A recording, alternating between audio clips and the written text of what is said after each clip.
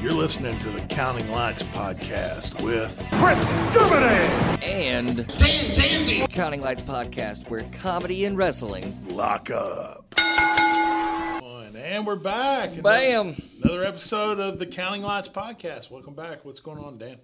Oh, nothing, man. Nothing. Just another day, another dollar. Well, here we go, man. We got a returning guest, Miles. We have a full Francis. studio in here. I'm gonna let you introduce our second guest. You know more about let's him. go ahead and why don't you go ahead and set your side of the room, and I'll set my side of the room. Okay, returning to the show, we have Miles Francis, host of the Simpsons podcast, Best Darn Diddly, also stand-up comic, and you can find him on Twitter at Mr. Most Days Off. Now your turn, Chris. All right, and my guest, I'm really excited to have him here. Very good friend of mine, and my booker for the November 14th, Oak Highlands Brewery show, and we will be revealing the entire card on this episode of the Counting Lights podcast. Fuck yes, special episode. Nigel has been unbelievably helpful.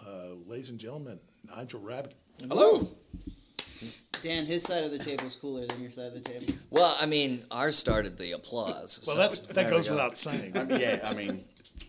I kind of feel awkward. We're the cool side of the table. I was the only one clapping. And the fun part about it is we're the cool side of the table, and one of us is wearing Star Wars nerd clothing, while the other side of the table has got nothing but Mark gear. Oh, thank God I got another fucking worker in the room. Oh, I see what this is now. This was a fucking setup is what this was. You knew. He was he wears wrestling t-shirts every fucking week. I did not say anything, I swear to God. I didn't say a thing to me. I literally asked Nigel to come in last minute. I was at lunch with my parents. I'd taken them to Cotton Patch because Mum said she wanted to do chicken fried steak, and I went, they do chicken fried steak. I'd like some catfish, and they do chicken fried bacon. So, God damn the English. Yeah. Right. I had a friend of mine reply to something I said on social media with like the English know anything about good food. I went, that's fair. You got a point. Sweets, beer, tea, I've got you beat. So Nigel has been working his ass off on... it's not much of one. Just to say. I think you're in good shape. So let's just get to it. Let's get to the meat. Let's just reveal the card. So so November 14th at Oak Highlands Brewery here in Dallas. You can buy tickets online. This is going to be an incredible show. It is a socially distant show. We are doing this there in the parking lot of Oak Highlands Brewery, so everyone can feel comfortable and come out with your family and be safe and work through this pandemic together and have some entertainment. Enjoy some wrestling. We have actual tables. Everybody you can purchase a table and your family can sit at that table and nobody else will be around. Will the wrestlers also be 6 feet apart from each other at all times? They will not. But we're going to take everybody's temperature and make sure everyone's COVID free, and then after every match, we're going to sanitize the ring and make sure everything's good and safe. I know you like that, Dan. I mean, it was someone with asthma. Yeah, so Dan's really careful about this. Absolutely. Well, no, because I have a child's disease. That's what I have.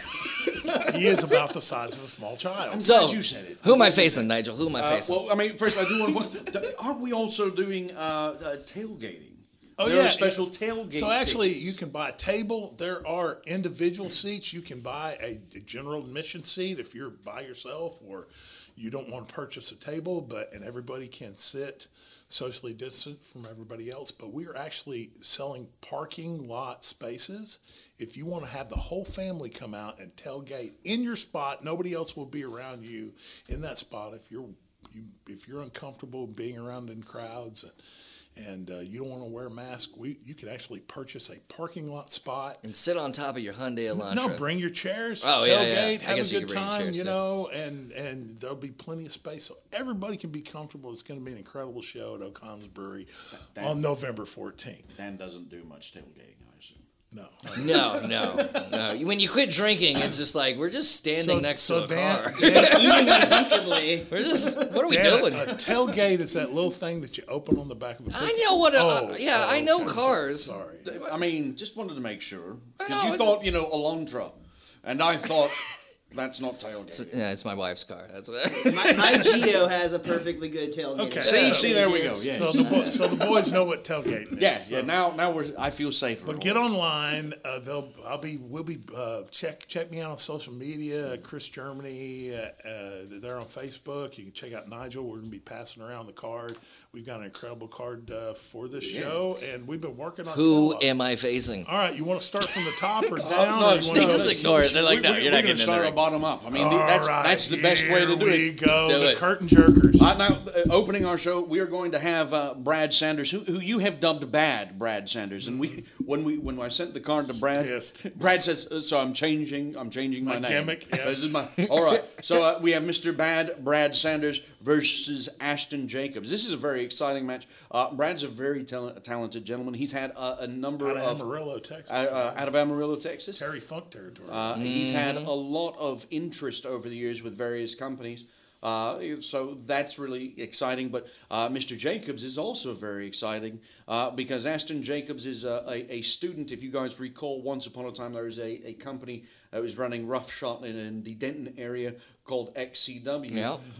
Ashton is a student of the XCW Institute, and now he's running his own charity-based professional wrestling company called Pride and Glory. That's He's awesome. also got some students of his own. Very talented young man. They're been gonna training since he was 11 years old, 12 something years like old, that. something Yeah, no, like he's that. been trained since. He's a real student of the business.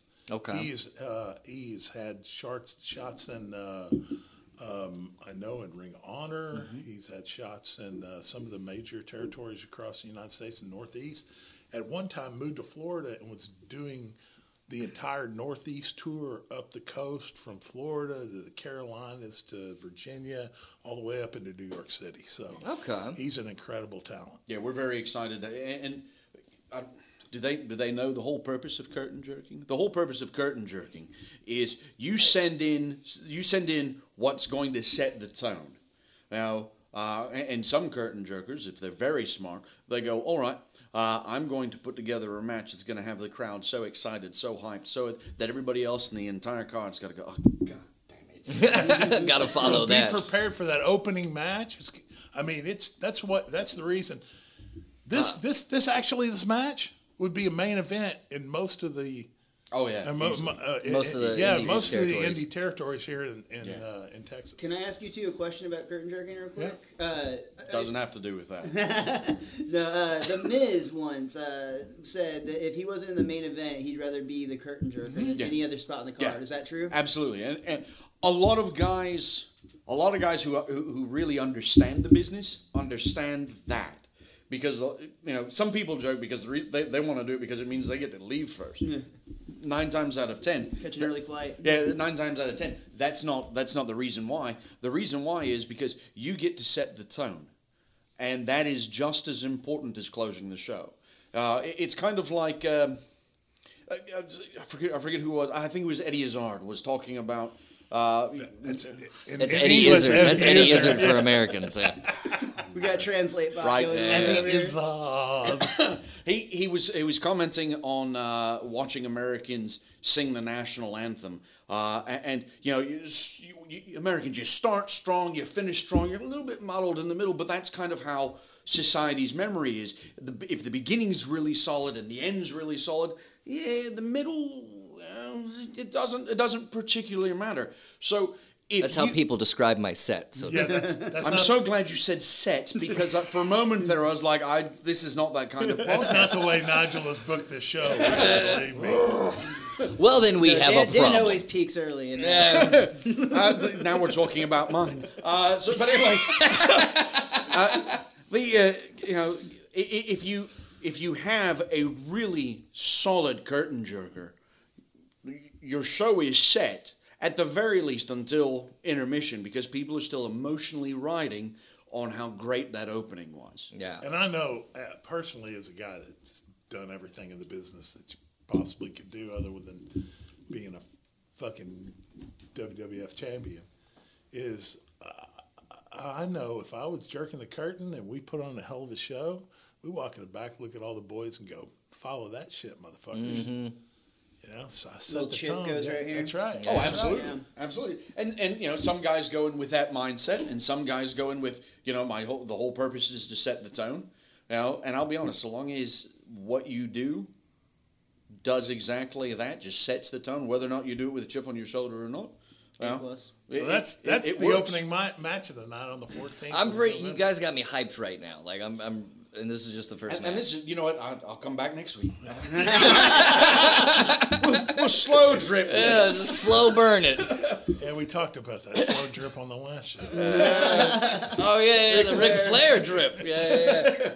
But our second match, we've got a ladies' match, and we have got Livy La Vida Loca, who is a local wrestler, came out of Metroplex Wrestling School. Okay. Versus Killer Kate, and Killer Kate is another local who's coming out of the DFW All Pro School, trained by Lou Gotti. Oh wow. Okay. Both of them are very, very good hands in the ring. Livy is excellent on grabbing the emotions of the fans as far as a baby face, and she's really great at. I mean, if you're thinking Livy La Vida Loca, you've got that right there already. You can feel the energy because you know what she's bringing to the ring. And Killer Kate is really quite that. She's probably one of the more severe, I think, would be a good way to describe it. She's a very talented wrestler, but she really focuses on her ground game. She really focuses on submission. And her rear naked choke has gotten her a lot of championships over the, I want to say, like 2-3 years that she's been wrestling. She's got a lot of promise and a lot of future ahead of her, and we're very excited to have them. And I'll say coming out of probably, arguably, the best school in the Metroplex. Yeah. The best trainer in the Metroplex, Lou Gotti's. I'd put that with both because Metroplex Wrestling has produced, I would say, easily as many excellent talents as Lou Gotti has. Yeah, I've met with Lou, and I've seen the way he trains his guys. Oh, It yeah, reminds me of the way I was brought in the business. So he's very respectful of the business and doesn't take any cartoony fucking bullshit. So All right. So, well, he's gonna love me. Next up, speaking earlier, of course, of Ashton Jacobs, we have one of Ashton's first students, a friend of mine, Irish Pride, Johnny O'Mara, and he'll be facing Mr. Wobble. Mr. Wobble comes out of Sir Mo's school, former WWE tag I know team Mo. champion. Mo's a cool dude. Yes, he is. And Sir Mo from Men on a Mission. Yep. And Wobble, I'm going to tell this story now. Mr. Wobble got his name because you're familiar with the song "The Wobble," Yeah. Wobble Baby. Yeah. He's the one who invented the dance. Yeah. He created it. Somehow got it pitched to the artist and the record company. They liked it. They grabbed him, and he spent, I want to say it was like 2-3 years touring with the artist doing the wobble. Dancing, yeah. I tell you Actually- what, he's maybe one of the best Raw entertainers. Oh yeah, I've seen him. He was at the last OHB show. And the Tony kids- Casillas and I bought merch Kids immediately. love him. Yeah. The kids love him. Kids love it. All right, so he also wrestles for Christian Wrestling Federation. I took my dad up for one of their Monday night shows, and my dad leaves. He goes, "I really like Wobble." So I was like, "All right." There's a Christian wrestling. Christian Wrestling Federation, 20-year-old awesome. company. That's awesome. They have Originally started by was it Mark Victory? Was he involved in that? Rob Vaughn is the gentleman that I know. Okay, Rob right. Vaughn. I don't. But they've been in the Metroplex for 20 years. Right now, they are ministering and holding shows out of Fate, Texas, and Right now, their champion is Barrett Brown, one of the hottest commodities in professional wrestling in Also Texas. got in the business very early. Yeah, 15, he started training when he was about 15. Made his debut when he was 16. Wrestled with some incredible companies. Yeah. They probably get this joke all the time, but do the feuds between the face and the heels, do they all just end with forgiveness? And I'll have to suggest that to Rob. That's a funny fucking joke, bro. I'm gonna good, suggest because that to my Rob. butthole was clenched while telling that joke. I didn't want to disrespect anybody. That's great, man. Look, I'll be honest. If you're a Christian, you don't have a sense of humor. You have to re-examine. If you don't think God and Christ have a sense of humor, you haven't looked at mankind. Yeah, that's very true. Very true. By the way, Irish Pride. Whoa, what a vicious heel. Oh, vicious. But that's why I love him so much. It's my people. Yeah, put against the fan favorite. So that's going to be an incredible match. Yeah. No, I'm Yeah, really he was telling me. hyped about He's this. telling me he's not even worried about the match. He's just there to have a couple of pints. That's not a pint. With Khris, apparently. Yeah, the other reason we call it the Counting Lights podcast. Yeah. Miller You're going to Lights. count the cop sirens pulling you over after the... I can wobble on 5 minutes. Our next match is tag team action, and we're going to have the Pack, Apex, and Shane Stratmore with their manager, Matt Marvel, facing off against Weapons of Mass Destruction, WMD, Big Fitz, and Major Mark. Okay. Tell them about Mark, Major Mark is actually... you know what? I don't care if Ashton doesn't make this public. He's Ashton's dad. Okay. And he actually, as a sign of superb parenting, when Ashton wanted to get into professional wrestling, Dad went with. Dad's a retired Marine. Oh wow! Okay. Has served all over the world, and when his son wanted a professional wrestling train and he joined them. When his son started looking for bookings, Dad went along. Probably one of... I'm not one for American patriotism gimmicks. Yeah. If you haven't noticed. Why? Why is that? I can't perhaps even... colonists. You're all colonists. And you don't know how to drink tea, especially in this state. Anyway. Ice cold and full of sugar. This is why you told me I wasn't allowed to bring a knife. Oh, you limey. I like the honey ginseng tea from Kroger. It's really sweet. Anyway, Mark is a very, very solid Good guy. talent. Good guy. Yeah. Really a really nice human being. And Big Fitz, I'll be honest, when I first met Big Fitz, I didn't care for him. Okay. Listen, they call him Big Fist for a reason. What is he, 6'7"? So he's close to that. I mean, he's a humongous fella. Former U.S. Army. Yeah.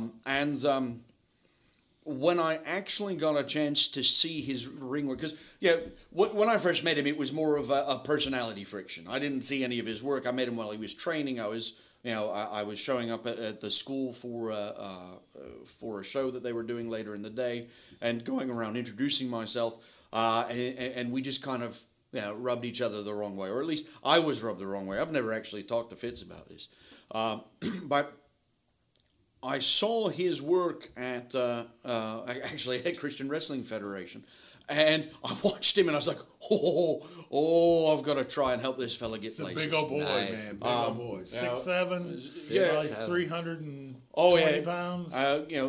Agile, surprisingly, but really does rely quite well on that power, and he has got some impressive talent. That's why he's tagged up with Mark, because Mark is a quick, on his feet. I mean, just what you would think a military veteran would be. Yeah. Quick on his feet, and then power with Big Fitz, and then the Pack against... This is going to be a hell of a tag team match. This is the Pack. These guys have never met each other in the ring. Yeah. And the Pack has recently been enjoying some excellent progress, as they were very heavily involved in for the Fighting Words promotion Indie Wrestling Expo that happened at the end of August. And They were in, let's see, what was it? They were in a 5-on-5 elimination tag match. They had their own tag matches during the course of the next 2 days. Really, tremendous monsters. The easiest way to describe them, imagine that the powers of pain and demolition had a horrifying love child while still wearing all the leather that demolition has. It's funny that you mention that because they do remind me. Listen, these are two young guys. I met one of them at a show last week and saw his work, and he's got such incredible raw talent that I had a conversation with him. These guys remind me of early Road Warriors. Okay. Like really early.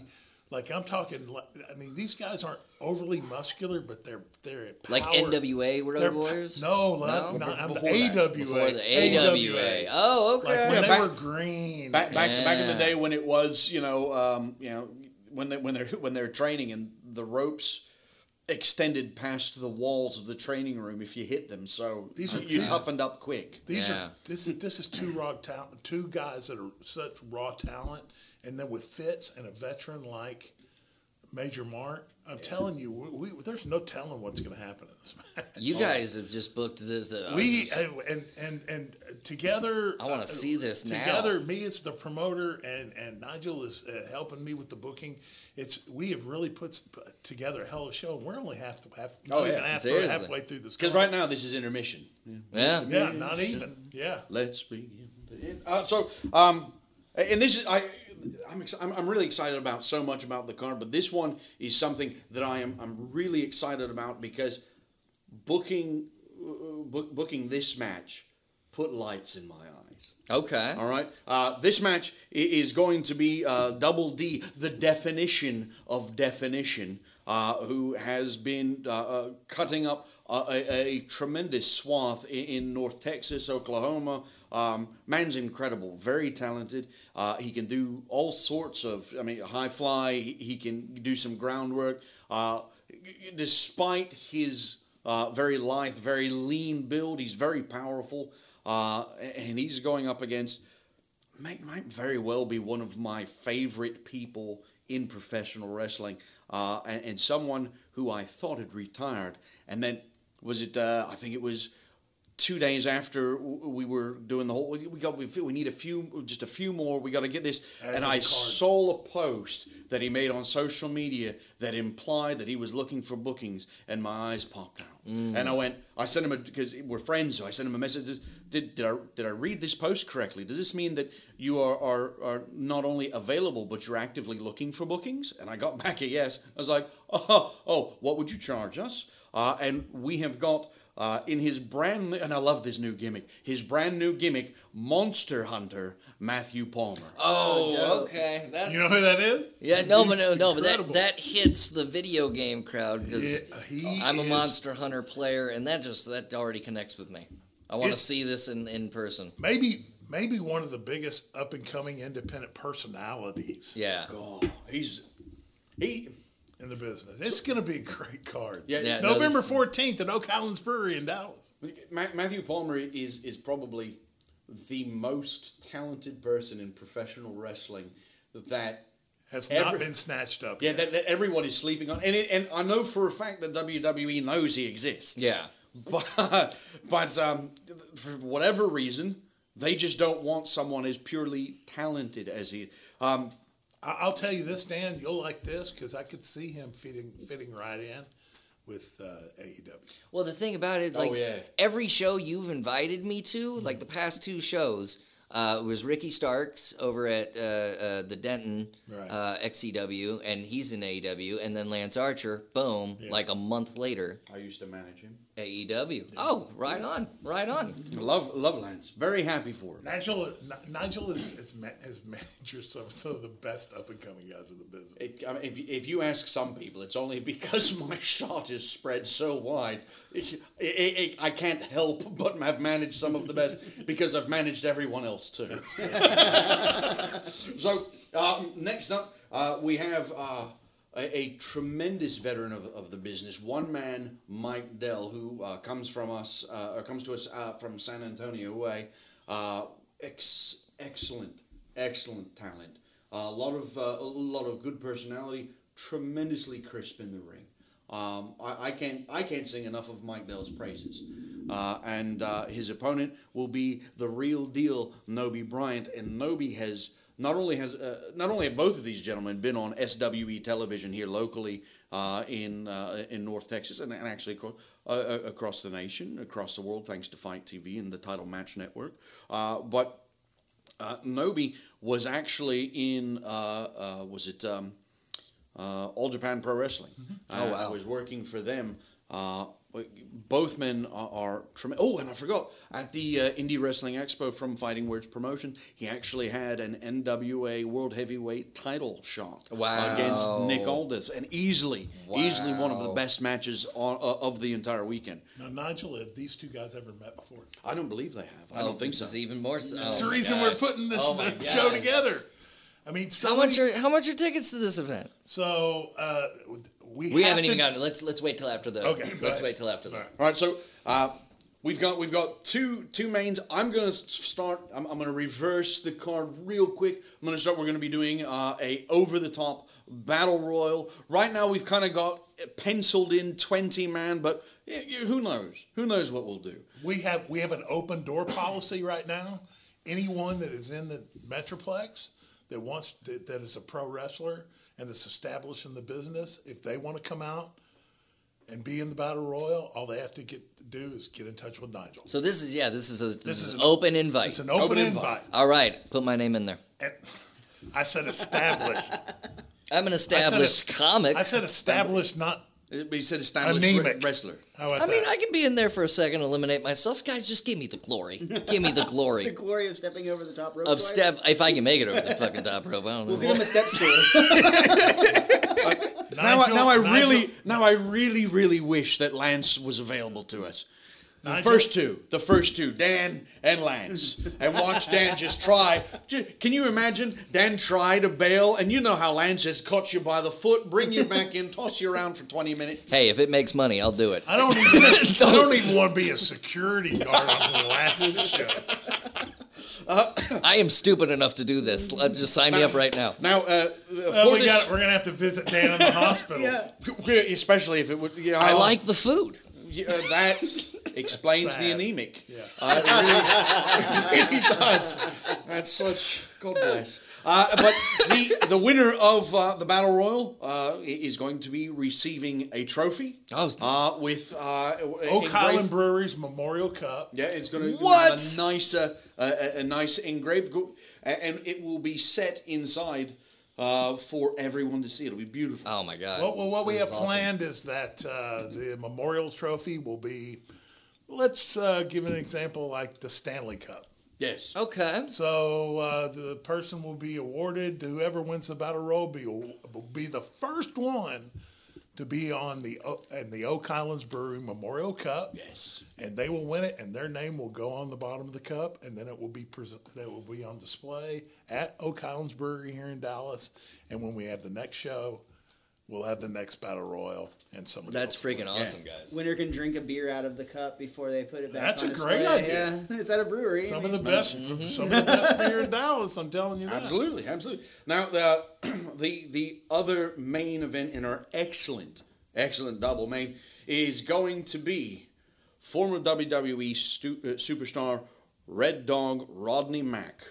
Currently wrestling actively for SWE's one half of our tag team champions. Managed by this Nigel Rabid fellow. I've heard of him. I don't know him very well. Seems like a prat. I don't even know what that is. That's why I say it. Because you sit there, you have to agree. Is that like a wanker? That could be like a wanker. Not really. Wankers, prats are just prats. Anyway. And he's going to be squaring off against Jerome Daniel Griffey. Now, Jerome Daniel Griffey is probably one of the most gifted fighting talents in North Texas. It may very well be in all of the Midwest that has been slept on. Okay. And not only is Jerome a student of the pro wrestling business. He is a student of mixed martial arts in general. Oh, shit. We're talking in the business, there are very few of us, but some real shooters in this business. Yeah. And I'm telling you, man, this dude, if anybody's going to give Rodney Mack a run for his money. Absolutely, yeah. No, and even though I'm going to be in Rodney's corner, and I've got supreme confidence in Rodney Mack, I am going to tell you, I once upon a time was in Jerome Daniel Griffey's corner. Yeah. And so this is kind of personal for you. Well, absolutely, because there is a part of me that feels. Did we just flip the gimmick? No, absolutely not. There's a part of me that I don't know what I'm doing right here. I'm just talking. Have you not noticed that? God, it sounds like you need a new co-host. I saw you turn on the gimmick, bro. You were going to get replaced. I saw you going from promoting the show to turning the gimmick on, bro. Chris, I'm trying to get in the Battle Royal. Okay, that's what I'm trying to do. But Jerome is one of those talents that I feel very strongly we're not going to have available to us in the independent circuit within the next 6 months to a year. He'll be gone. Not only, and what really freaks me out that they haven't grabbed Daniels up yet is that he's a real shooter. Yeah. Like he spends his days training in mixed martial arts, and he just happens to be an unbelievable pro wrestler. And he's highly educated as well. Astrophysics. Oh, wow. Astrophysics. Wow. Yeah. When he wanted to get in professional wrestling, his dad... Brian May from Queen. Absolutely. Yeah. Absolutely. Except not a doctorate, but... well done, you. His dad, when he said he wanted to get in professional wrestling, his dad said, all right, but you got to go get an education first. So he went and did astrophysics. He's quite famous in our business for when guys are making things either too hard, harder than it needs to be, or complaining about something, or not doing something right. And he'll just go, "Come on, guys, this isn't rocket science." I mean, if it was, I could still do it. Yeah. But he's very talented, and he really is going to put forth a tremendous effort and a tremendous match. And he and Rodney Mack working together. Beating each other up. Rodney Mack's from my era, and have a man of that age who has stayed in peak physical condition. Yeah, he's a monster. And he's a literal monster. On top of that, running his own. Now he's running his own school. Yes, he is. Yeah, I'm telling you, if you're trained by Rodney Mack, you better be a bad son of a bitch, man. And if you're being trained by Rodney Mack, you better understand. Yes, sir. No, sir. And this running is the be a business hard like grind. It ought to be run. Run the business like we were raised. Let's raise our kids the way that we were raised. Right. And that's the way Rodney's doing it. And I'm telling you, man, this is going to be to end the night with a 20-man battle royal, and to think that Rodney Mack and Jerome Daniels is not the last main event of the night.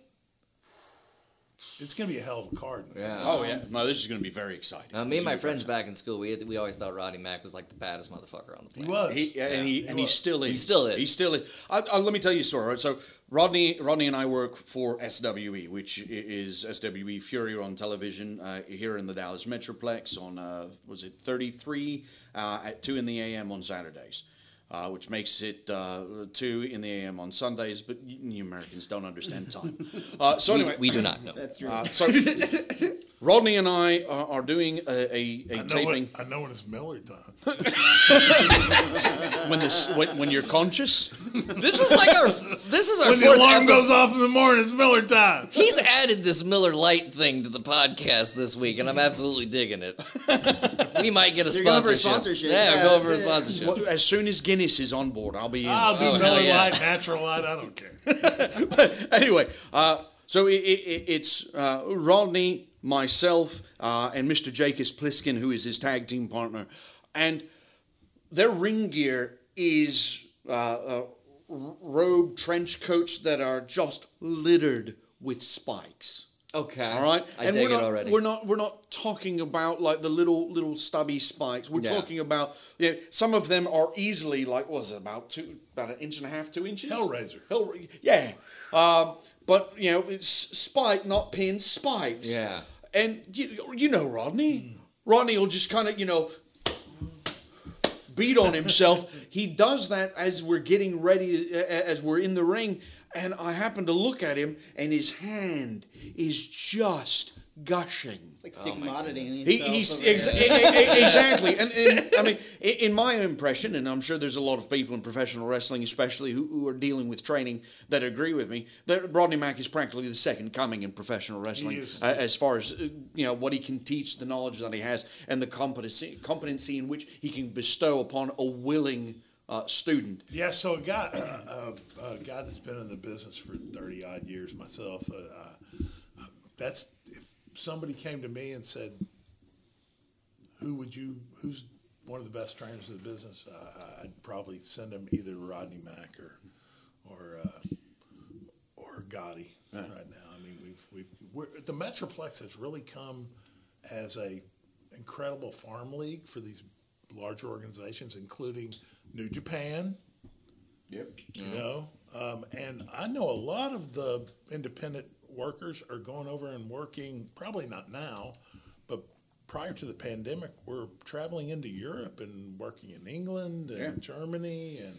And I mean, the opportunities now are really great for an up-and-coming worker. Absolutely. Yeah. I wish we could announce comedy shows or hype up comedy shows like y'all just did that. So why don't you start at the top and go down that entire card so everybody knows exactly we got Miles Francis opening. He's got a podcast. All right, so we're setting the tone for the once name. again. We're our second half of our double main event is a 20-man over-the-top battle royal for the Oak Highlands Brewery Cup.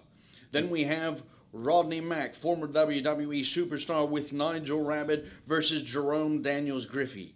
One man, Mike Dell versus the real deal Noby Bryant. Double D, the definition of definition versus Monster Hunter Matthew Palmer. In tag team action, we have the Pack, Apex, Shane Stratmore with Matt Marvel versus the weapons of mass destruction, Big Fitz and Major Mark. We have Irish Pride Johnny O'Mara versus Mr. Wobble, Livy La Vida Loca versus Killer Kate, and Bad Brad Sanders versus Ashton Jacobs. What a hell of a card. Absolutely. November 14th, Oak Highlands Brewery. Get your tickets now. How much are tickets, Chris? So we've got tickets from all prices. You can get a whole table or you can get a general admission seat. General admission seats are as low as $15. Tables can go up to 8 people. And you can actually buy a individual parking spot if you want to come bring your own chairs and tailgate so that you can be socially safe. We're following all the COVID rules, trying to be respectful of people who want to stay away from other individuals that aren't in their family. You can get tickets there. It's gonna be hard to keep social distance when this card is just amazing. Well, and it's going to be incredible. In fact, they're at Oak Highlands Brewery. We have they're actually a brewery. They brew their own beers. They design their own beers. They have quite good, actually. They have actually. I'm really critical of American beer, and they're quite good. That comes from an Englishman. Mm-hmm. Oh, are you from England? No. I'm German. Booker. Einstein built an empire. Yeah. So honestly, Oak Highlands Brewery, Brad Mall over at Oak Highlands Brewery has won gold medals in brewing beer, but we are actually going to have a chef from the State Fair of Texas will be coming in to do refreshments and food there. Deep fried everything. Yes, he does it all, man. So we've actually got a caterer coming in to do food and setting up basically a restaurant on site. Wow. And so there'll be food. This is a family friendly event. This should be great for you. Listen, if you've been tired of being inside and you want to go something that's socially distant and you can be safe and you have a good time. Spread the word. Oak Highlands Brewery, November 14th. Chris, you've put in a lot of work into this show. I've done nothing, and I feel fucking terrible now. Well, I got to do something. Well, when you're 30, for the 30 years in the business, you kind of turn that switch on, and you can't turn it off until the show's over. Yeah, right? yeah. And so we put this together as the rules changed here in Dallas for for the restrictions for the pandemic. We had less time that normally somebody like Nigel and I would have 6 months to plan a show like this. An incredible card like this. This is not just your everyday Saturday night, once a week card. This is something that we have put together and individually handpicked wrestlers that have not had matches against each other, so that you're going to see something that you're not just going to see at every independent show across Texas. Well, I'm going to help people with parking or something because I feel like a fucking wanker. Give them a little orange cone with the light. Yeah. No, listen, we need somebody to clean the ring after every match. You want to sanitize the ring? I mean, it would keep you safe. It would. Yeah, asthmatic. All right, that one hurt. That one hurt a little bit. That one. Asthmatic. Someone come in here and clean up my feelings. No, I'll contribute any way I can. It's going to be great. We are going to have somebody coming in and making sure that it's that everything is sanitized. And we're going to follow the rules here in Dallas, and so get your tickets quick. This sounds I would fucking say awesome. too, for anybody on, I know this is a comedy and wrestling podcast, so there's just comedian people here that are like, I've watched WWE, I watch AEW, it's not my thing. It's completely going to a live wrestling event, it's life changing. It's so much fun. It's so much fun. It's not just. Because I mean, you go to live WWE events, and while there is it's a different. It's like going live concert. It's like going live stand up comedy. You know, there's a very different energy and atmosphere because you're there immersed in it. Yeah. Going to a live independent professional wrestling match, however, is completely different because you don't have what you're bombarded with by WWE, by Impact, by AEW, by Ring of Honor. You don't have that TV product filtration on it. It's raw. It's like that pure. live experience. Exactly.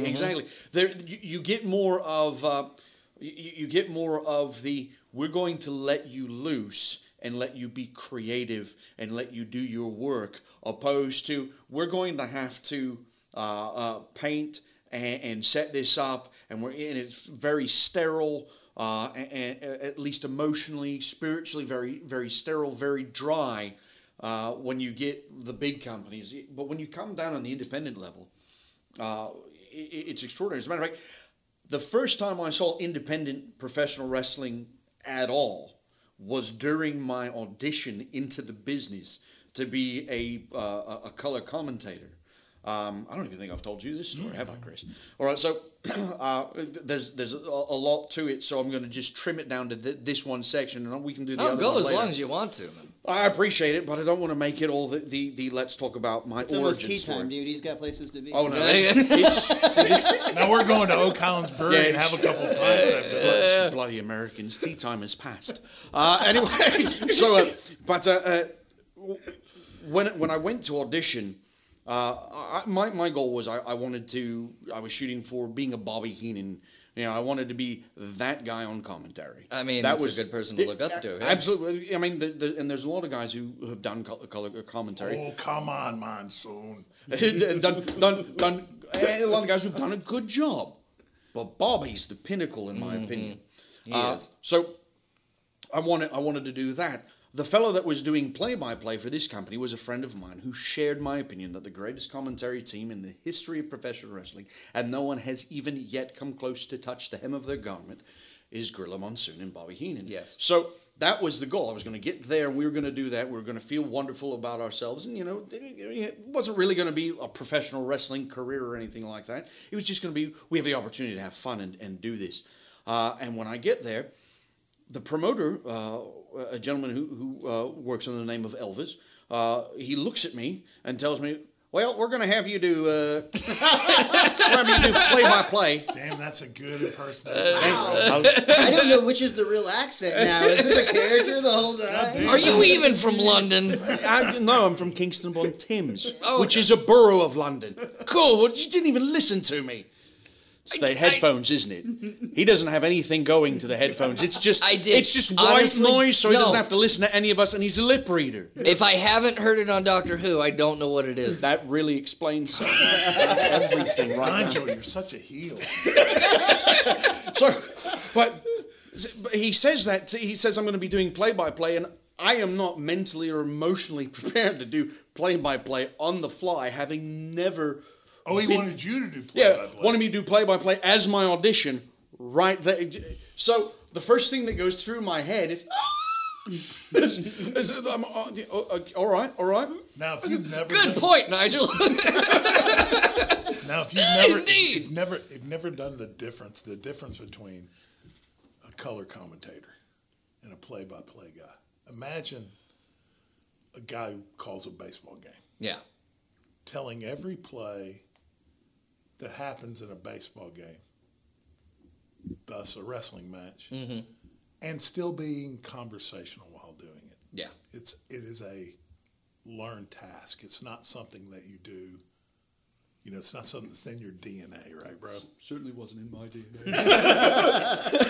I mean, so he tells me you're going to do play-by-play, and I'm like, all right, I'm here for color, because the difference between play-by-play and color is very much you have to have if not a voluminous knowledge of professional wrestling and what's going on there, you have to be able to think quick on your feet and adapt very quickly. Because if somebody does a move that they've just created that they've never told anybody about, but it looks like something else, but you know it's not that thing. Yeah, you have to No shit. Yeah, you have to figure out a way to deliver some kind of so and so does a blah blah blah without going.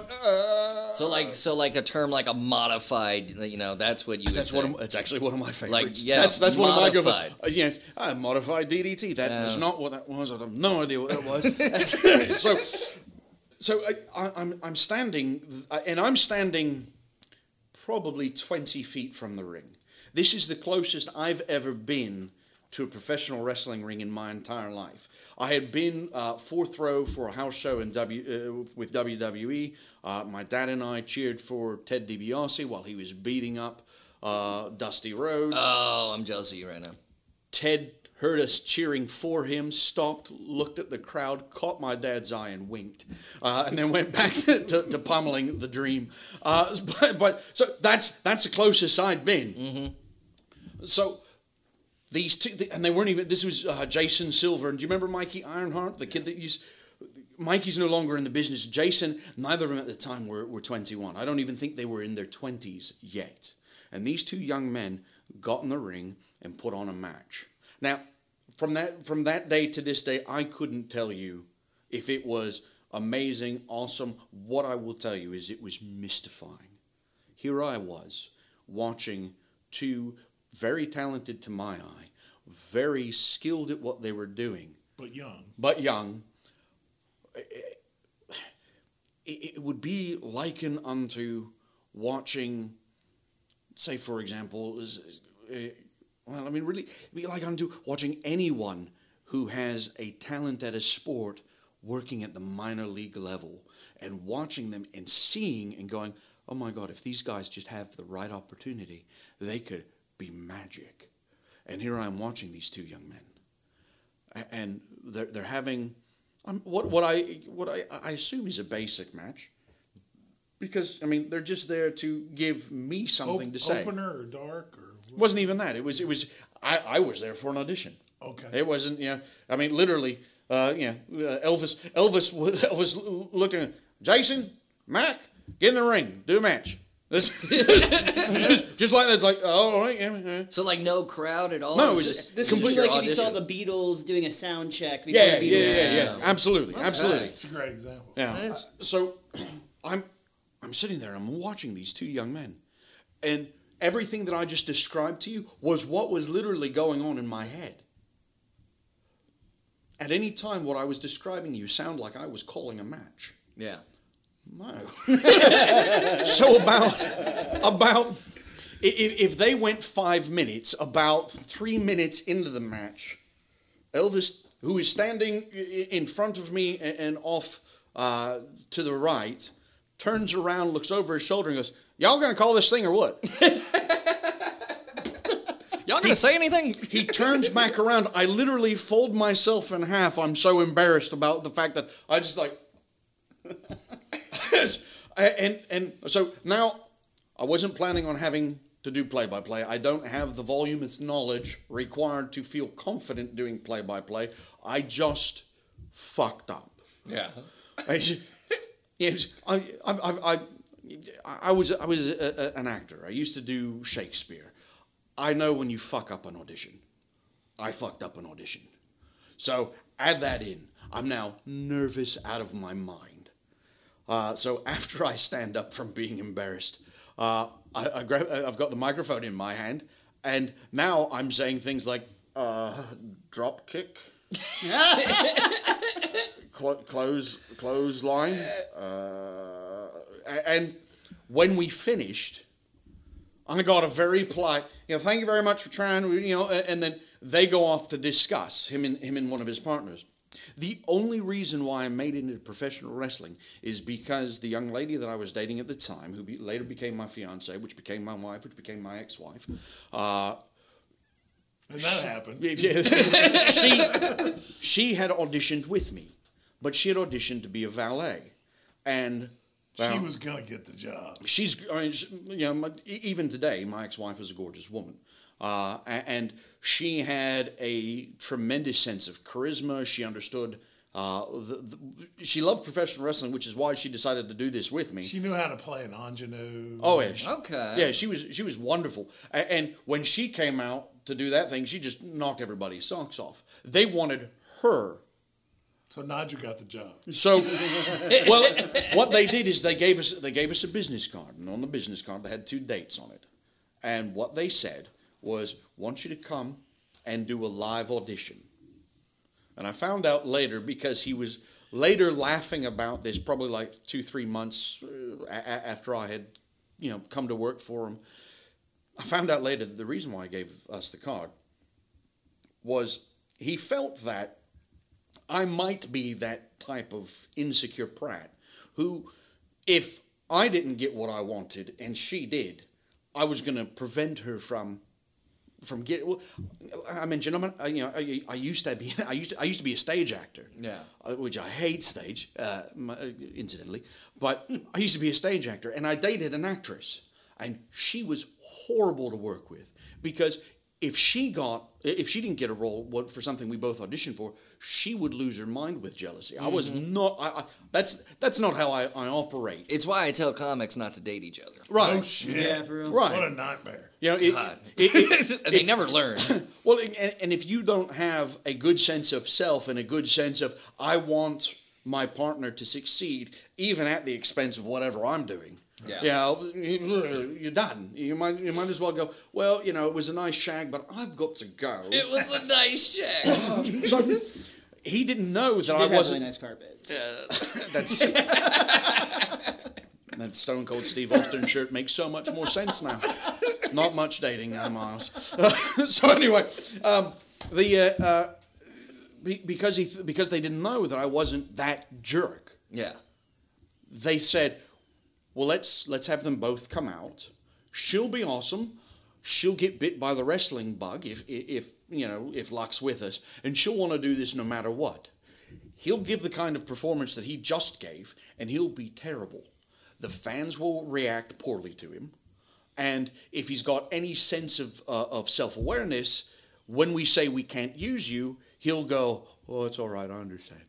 And so they had a lot of faith in you. Oh, no.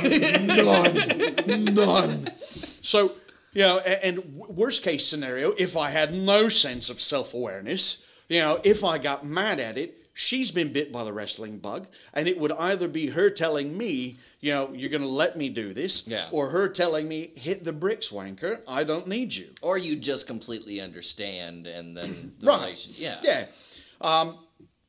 And his response was, I somehow lucked out getting both of you. So And let me explain, too, that this promotion they started with, how do I explain it? Ooh, I don't... It was not the... Nigel started at the bottom. Well, that's what it Well, wasn't the absolute bottom. No, because there was, and I have worked for the bottom, and the guys who ran promotions on the bottom, great people, love them today. We'll still speak highly of them. But you have to. You got to start somewhere. Yeah. Someone's got to get on the internet and tell jokes, and then have someone go, maybe you should go to a stand-up club. Yeah. The way that I think I've mentioned this to you. I almost got into stand-up comedy. Happy you didn't. It's fucking. I mean, I've already met you guys, so I just feel like I've already hit the bottom. I just might as well do the rest of it. So he already knows us. Yeah. Exactly. Because he didn't know us. That's. But Nigel, one of my best supporters in the stand-up business, by the way. He's a very funny man. I don't know what he's doing with you fellows. I said I could get him up at the Improv. That's why I'm. How's that working? It's a shoot. I lined my ass up. I mean, it's real easy. What we do is we go to Pete's Dueling Pianos, and when they've closed the doors, we break in. Stop it! Trying to make it in this business. That was the blueprint of my year 3 strategy right there. I remember the Improv when it was next door to the Taiwan restaurant. Oh really? Yeah. Oh man, that was a ways. It hasn't moved. They just no longer Pete. It's now Pete's Dueling Pianos. That was a ways back. Taiwan food next door. Oh, it's so good though. They had a smash burger downstairs though. They do have a smash burger, yeah. Which I don't understand. I've read internet literature. I understand what smash means. I thought doing that to food was gross. I mean, it's perfectly acceptable in there. Really? It gives it a better taste, really. This makes me wonder why we're associating with you. I'm just next week. Somebody just turned it up a notch. Next week, I'm just wearing a button up, and I'm not wearing any wrestling merch. And then I'm just gonna keep quiet and be like, "Yes, that's all I'm saying." That was a very good comment, sir. Yes. So if you want to see more of this bullshit. November 14th. We should do Oak Highlands Brewery. We should do a repeat of this episode. Just do another episode in the ring, live recording. Ooh, we'll have to watch our language at a family show. So, just off subject of the wrestling event, because you're obviously, you love the wrestling business. I'm fond of it. Yes. You're fond of it, yeah. I've been trying to convert Khris into watching the products again. Not WWE, but AEW. What is your opinion of All Elite Wrestling? I think that the fans that are venomous against WWE in support of AEW are foolish. I think the fans that are venomous against AEW in support of WWE are equally foolish. I feel that while in my esteemed colleague sitting to my left. Oh, yes, that's me. Yes, unless we're both dyslexic. He's talking about Miller Lite, actually. He has decidedly some understandable opinions about some of the talent at AEW. As a matter of fact, we recently had a conversation about one of those talents because not only am I fond of him, but I've worked with him a number of times, and I'm very... I won't say we're good friends, but we're acquaintanced well enough that I'm sure that the next time we see each other, it would be handshakes, and possibly hugs, and good to see you, brother. So happy and proud of all your advancement.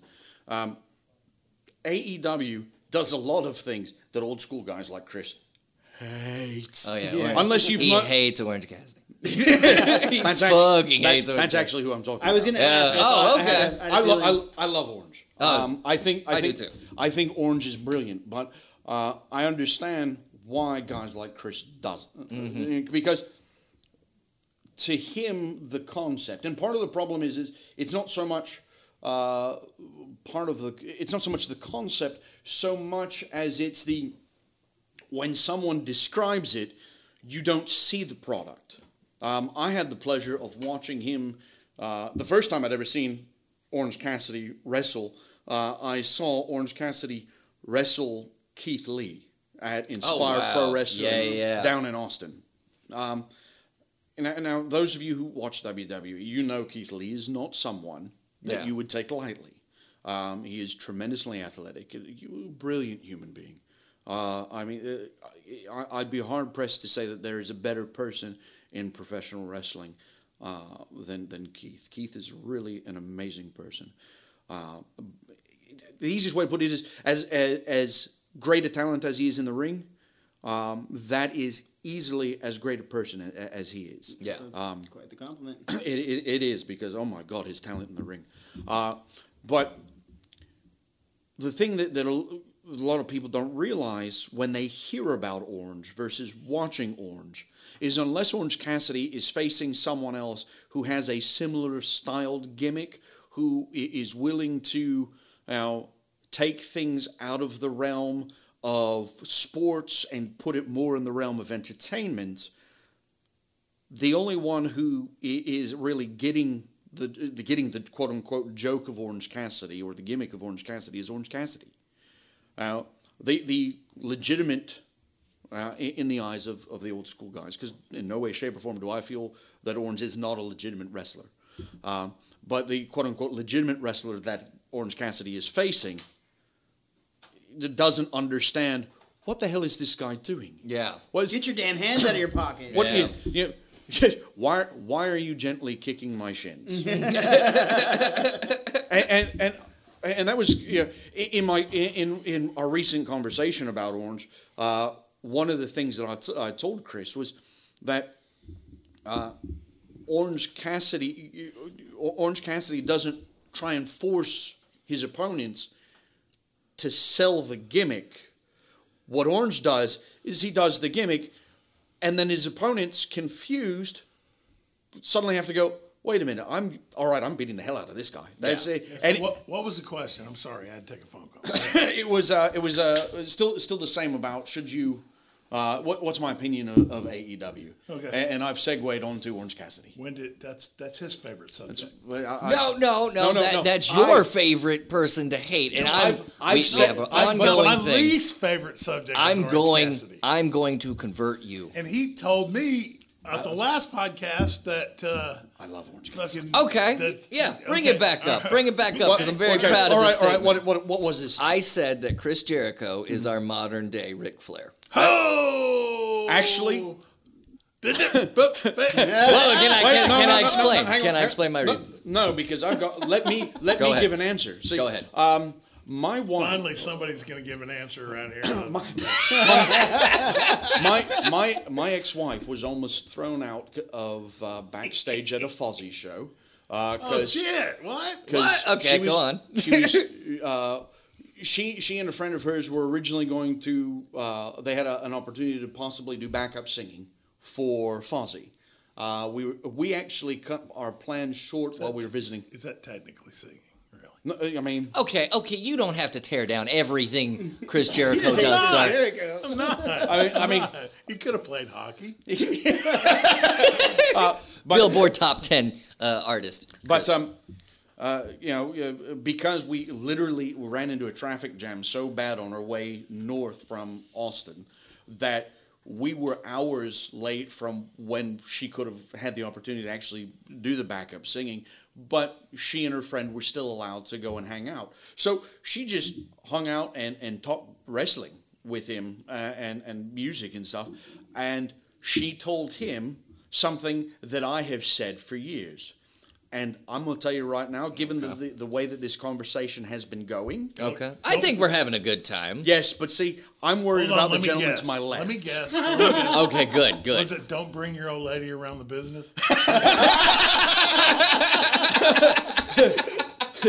Actually, amusingly enough, she was actually blocking. She was blocking for someone else. That's my first rule. Don't bring your old lady around the business.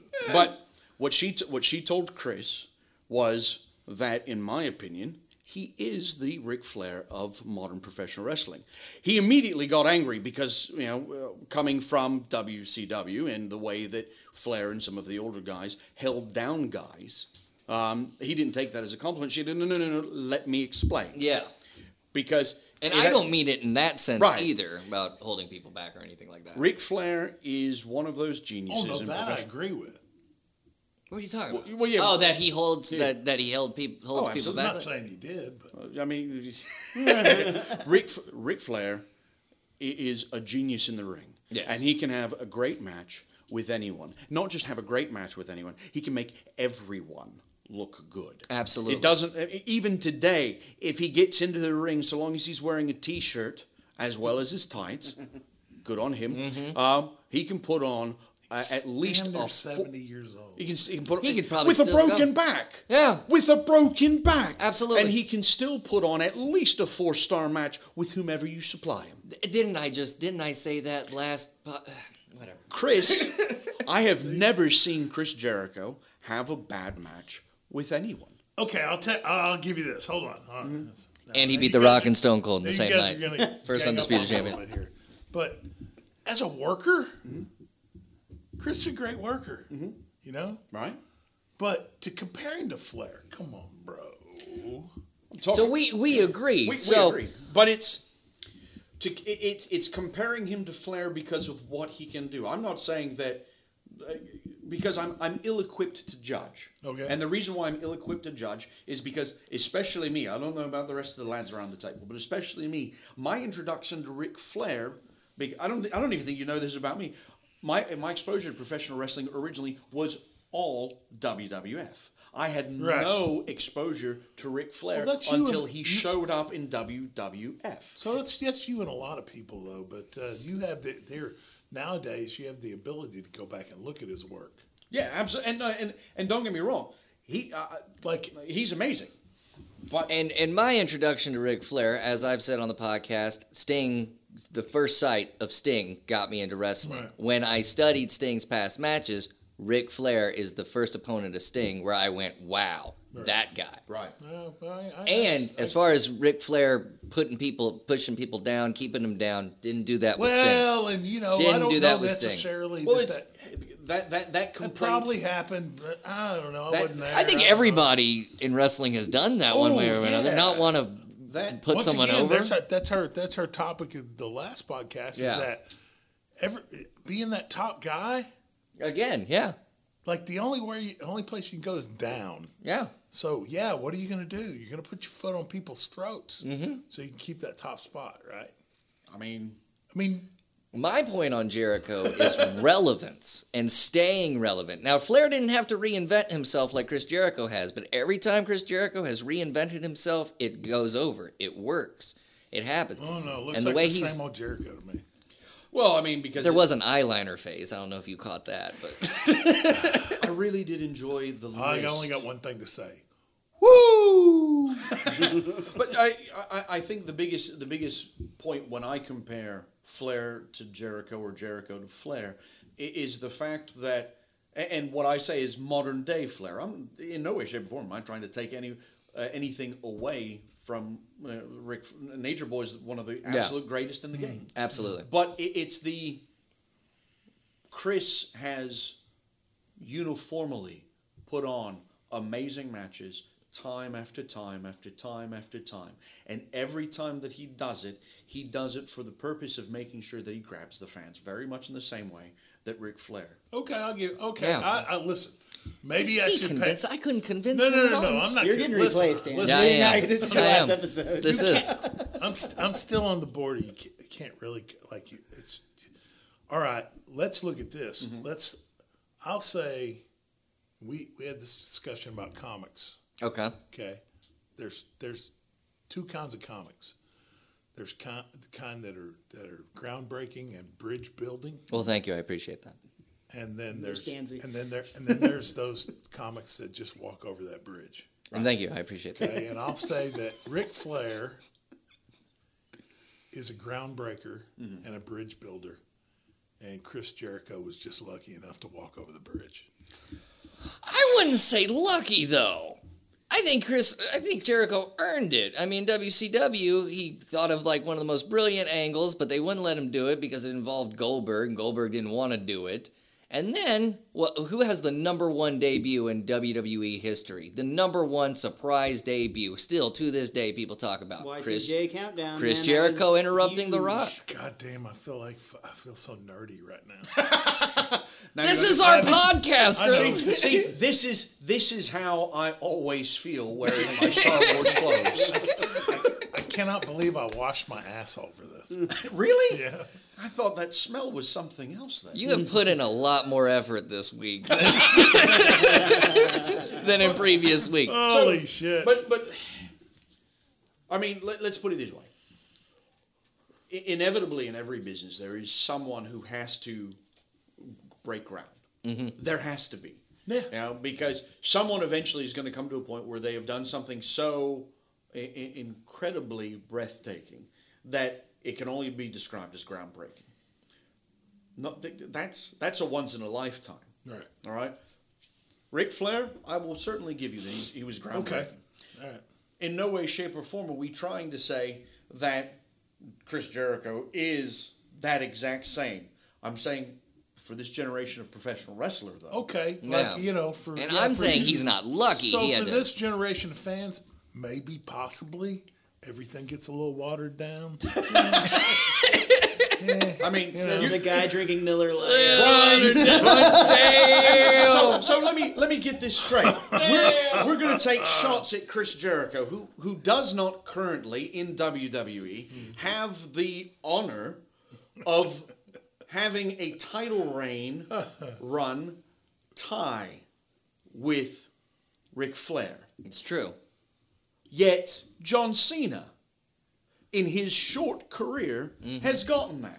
And I'm not going to I don't want this to turn into a hate because I'm very fond of John Cena. Yeah. I just don't like the way he's booked. I was very negative on John Cena, and then I saw him tie Ric Flair against AJ Styles at Royal Rumble, and it was one of the greatest matches I'd ever seen. Okay. I was there. But comparing I thought I recognized you. Yeah, but it absolutely Apples is. That's comparing apples and oranges. But the point being is that you want to talk watered down. Let's talk about the fact that someone with as glorious a career and as hard fought a career as Ric Flair has had, was it 16, 17 world championships? Yes. Yeah. Well, isn't John Cena. rumored it's more than that too? It's like It's rumored, yeah, because some of those titles didn't accounted for. Right, Yeah. right. And then you've got John Cena, who we're only recording his time in WWE, which has been roughly about 2.5 decades at this point. Yeah. 2003, 2004. Okay, so not 17 years. Not even 2 decades. Okay, so not even 2 decades, and he has already tied Ric Flair. So like one a year, basically. One title reign a year. I'm going to say the nerdiest thing I've ever said in a long time. All right.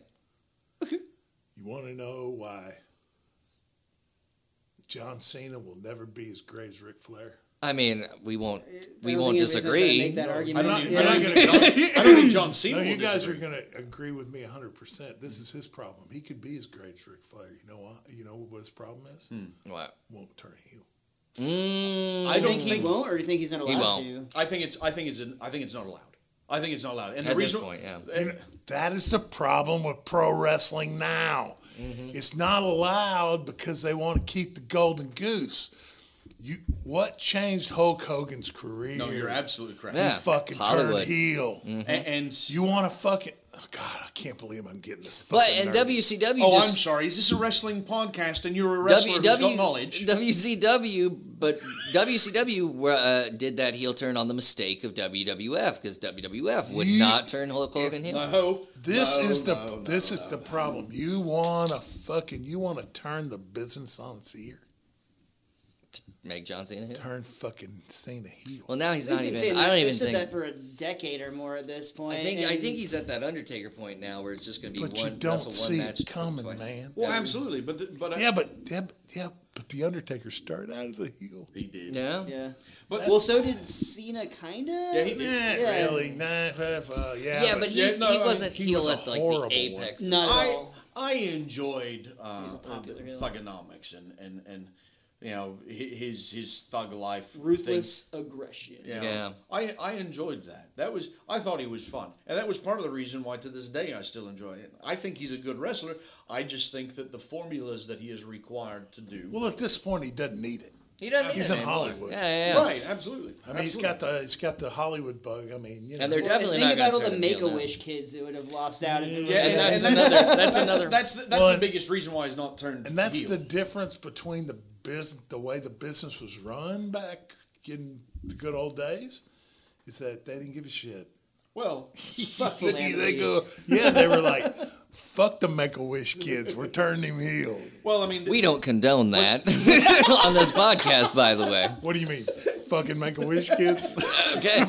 Well, Khris is that not... is an excellent screensaver on that big screen TV. Khris... that? All right. I just segued, Dan. Quick move. Okay, so yeah, screensavers nowadays, very beautiful. You almost feel like you're there. Never mind. So you're not visiting any sick kids anytime soon, Khris. Well, I think the point that Khris is trying to make is back in the day, professional wrestling, WWE. Yeah. Well, one, they never got that acclamation, and what's keeping John Cena heel isn't so much Make-A-Wish. It's the fact that right now WWE can tout out the fact that they have the #1 requested celebrity for Make-A-Wish. Yes, and that's what it is. They want that notoriety. They want that positive press, and I can't say that I blame them. I agree with you, Khris, entirely. That if they really wanted to reinvigorate, to capture the imagination of professional wrestling fans, turn John heel. Now's the best time to do it because they're not, no one will see. He's young. He's still young enough. I'm not saying this about WWE to be venomous. This is just what they are now. They are not a wrestling show. They are a show about a wrestling show. So now they don't care about wrestling fans like me and Miles. They want to put smiles on kids' faces. And they want to put smiles on the dad and the mom of the kids, you know. At the end of the day, I don't even think that's accurate. I think at the end of the day, what they're trying to do is they're just trying to make money. Yes. Absolutely. When they went public is when everything changed. Yeah. I mean, the Attitude Era both happened in a company that no longer exists and is responsible for now the company that exists because they put them so much, or made them so much money. They went public, and now it's not. Now we're going to do what's good for television or good for the fans. Now we're going to do what's making money. Yeah, and for the stockholders. I really do feel that if the product has suffered. Well, I agree with you 100%. there. I really think that because I'm not going to say the product has suffered because. Right now, saying the product is suffering. I mean, if it still makes money, it still makes money. But no. I mean, if you say the product has suffered, really in the middle of a pandemic, you don't say the product has suffered. I mean, what are we going to do? Well, let's mirror modern events and let's have a group of fellas in ski masks and baseball bats attack the show. Mm-hmm. It's the same thing that WWE has been doing back when it was WWF. Take a look at the Iraqi turncoat, Sergeant Slaughter. It holds up a mirror. If we don't like what the mirror is showing, maybe we need to start asking better questions about how we behave as a society.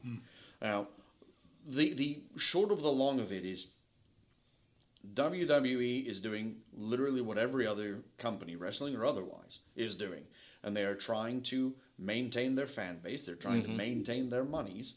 And they're trying to do it in the way that on paper looks like will make us the most. Yeah. Now, unfortunately, being bold, being irreverent, being unusual does not translate well on paper. And Absolutely. That's really, if I were to give criticism to WWE, and I really shouldn't because I would love to work for them someday. I'd love to make professional wrestling my only career. Oh, you shouldn't have showed up on this podcast. Right? I'm done. This was a fucking mistake. Oh, let me tell you this. This is where the WWE would make a mistake in not hiring Nigel. Is that Nigel's been such a student of the business, and he started at the bottom. He's seen so much in the business that if they brought him up. He's literally tweeting right now. I've made a fucking mistake.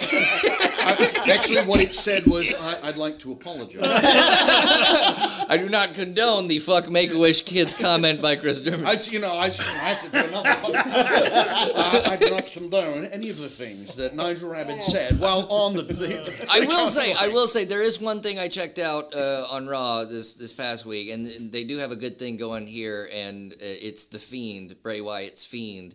And there was a particular segment where him and Alexa Bliss came out, and then the group you were talking about tried to attack them. Lights go out, they've disappeared. So the Retribution people have a match In the middle of the match, lights go out. Bray Wyatt's standing in the corner next to him, starts beating him up. I thought that was really, really good writing with that character. Yeah. But then it was just over. Now it's on to another 2.5 hours. That is the problem, is they won't fucking commit. Yeah. To something. They don't. And what I was saying was, with the experience he's gotten in the independent, coming up from where I've seen him start, and that's the reason I made him fucking book it. He's genius when it comes to fucking booking this shit and keeping the budget in check. Is that we had a budget? It did not sound like the budget was kept. I mean, yes, budgets, economy, you let me, hard times. You let me hard take times. care of Just the don't numbers, check the kid. bank account for Let me take care of the numbers, kid. God, I'm getting paid now. But his experience will blossom into knowing how to fucking put a show together. You know what I'm saying? Yeah. Oh no, the card for the 14th sounds fantastic. And is this your first time booking? This isn't my first time booking, but it's my first time doing a spot show. For about a year, I did some booking for East Texas Championship Wrestling. So to see him though, but put him in the position that when I needed something, he's the guy I went to. Yeah. Like, to put him into that position, to have that kind of power, and to recommend this kind of talent, because I've been out of the business for so long. Yeah. To put a show together that's this phenomenal, as I'm going to plug again. Plug away. For the Oak Highlands Brewery show on November 14th. Buy your tickets. To see this kind of card put together and to see what he's pulling out of his ass, this type of talent, it's like people are missing out. They don't understand these, and I would say all the major organizations that have money backing, AEW and WWF, and to have him involved, where you travel, Kuwait. He's been all over the world. Pakistan and India. Nice. Cool. So and actively working on SWE Fury, which I really should be talking more about. Actually, let's get into that. Honestly, now I worked with Tom Lance, who is the owner and promoter for SWE, and I've meant to go out to a TV taping to visit the show and to see some of the boys and stuff, but my schedule, oh God, book Khris Germany. For comedy, not for hitting people. Yeah. I mean, he can do that. He can do that. He but can the do problem that. is that if you book him for hitting people, that's exactly what he'll do. I want to see the nights where he gets it mixed up and goes up on stage, just starts hitting the front row. When's the next time you've got him on the improv? So SWE Fury, tell us a little bit about it. When did it start? The interesting thing about SWE Fury is SWE Fury kind of started as a lark. And unrealized by some people, I am tied to its start. And the reason why I'm tied to its start is that when I was working for East Texas Championship Wrestling, I got brought in. We were going to do an invasion angle, which, when I've got a faction like the Rabid Empire, which is my wrestling faction. That's the Rabid Empire, not the Rabbit. Yeah, not the Rabbit Not Empire. the Rabbit. The Rabbit's Empire is actually run by my Uncle Bugs. Who's actually a rabbit. Well, he's a bunny. Not really threatening. Cousin Roger, however, he's a little different. He is a rabbit. And then there are Babs and Buster. And anyway, I'm a cartoon fan. They play basketball against aliens. Right. Yeah. And it's very different from what you'd expect. But when I got started with East Texas Championship Wrestling, part of the deal was I'm going to come in and I'm going to do this. I would like to do an invasion angle, and I would like to book it. And that's how I actually started. But and the owner, my friend Bobby Midnight, was like, well, that would certainly cover the fact that I can't cover your normal pay. Will you take will you take this and do this? Yeah, sure. If I get to have creative control over what my guys are doing, sure. Which basically is an investment in the wrestling business. Yeah. So one of the fellows that was with the company is a fellow who wrestles under the name of Super Mike. And Super Mike was also instrumental in a lot of the promotion for the company that he was doing mostly out of the kindness of his heart and out of his own pocket.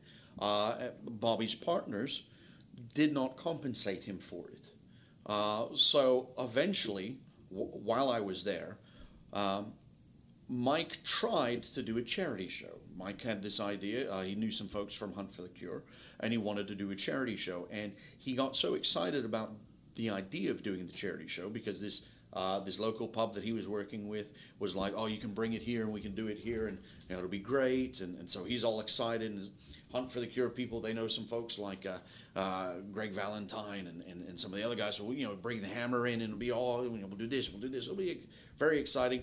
And the other partners found out that he had been talking about the fact that the company was going to be doing this without them having signed off on it. They got very upset about it, and they kiboshed the entire thing. Not even conversation, just basically told him no. Mike got very frustrated, very upset. He stopped working with the company, and he was sitting in the same pub and was talking about it, and he was sitting next to Tom Lance. And Tom went, I used to run a wrestling company. We could do this if you want to do this. And so they started building the idea of doing this show. And they ended up putting together the first, it was Hunt for the Cure. It was held in Wills Point, Texas, at the middle school gym. Was this the same show that I was supposed to book comics on? No. Oh, that's another. That's another. Okay. That's another. And to be fair, that's a debacle. Whereas the SWE Fury show was a success. Brilliant. Right. I've done comedy at a wrestling show. It's not as bad as you think. Well, see, that's another story. that's another story, and someone who owes me over $1,200. Word, gotcha. Because I go to the bathroom now. I'm the type of guy that if I'm booking a show and we go over budget, because I've booked talent over budget, I pay out of my pocket. Yeah. We were in the case of what he was talking about. We were supposed to have sponsors. The guy who had coordinated with Khris initially was supposed to have gotten sponsors for the show so that we could pay the boys. Yeah. Because what I told him is that because he mentioned, I'm going to get a sponsors. I said, well, if you're getting sponsors, then we pay the boys. Because the one thing that to get a great match out of a guy, you give him some money. You appreciate him. Yeah. And of course, he's putting food on the table with that's crap. I wish some comedy clubs were like that. Now, and what ended up happening is the fella didn't manage to get any sponsors. Started asking guys that you don't ask to work for free to work for free. The wrestling company, because it was attached to the ETCW, or the production was attached to ETCW. It wasn't ETCW's thing. We just went, all right, we hold it in our venue and we'll supply our ring. We'll use our talent, and then you filter in some of your talent. We'll make a big thing of it. And when the guy reached out to guys that you shouldn't ask to work for free, he not only got called out for in their communications, but got blasted on social media about, hey, don't work for this company. This guy's the guy who owns it. And that was when Bobby went, oh, hang on, no. This guy has nothing to do with it. This is my company, and as far as I know, we're paying our talent. Yeah. So, and then the guy got upset, quit, and proceeded to start canceling people behind our back. Listen, there's a shit ton of people. That is a parallel to something I experienced in comedy. There's so many people in this wrestling business that are just looking to put money in their pocket. I think it's in every form of show business of entertainment. Yeah, absolutely. I had someone today ask me to do comedy, a 35-minute set for free. I was like, I'm good. I'm good. I don't even like doing it for money. No, fuck no. Yeah. But you got to be professional, be all nice. I was like, no. So, but to go back real quick to SWE Fury. Yeah. When we did the Hunt for the Cure show, we had such a good reaction that Tom was like, and Tom used to do this with gentleman Chris Adams and Skandar Akbar. That's how I got in the business with him. Legends in the business, much like Mr. Germany. And shut up. You accept the praise. You told me not to bring a knife, so I can only threaten to stab you. Go ahead. But he's 4 Miller Lights deep. He's just gonna, which means he won't feel anything. I'm only 3 Miller Lights. So they did another show, but this show was at the Canton Civic Center, and we were taping for telly.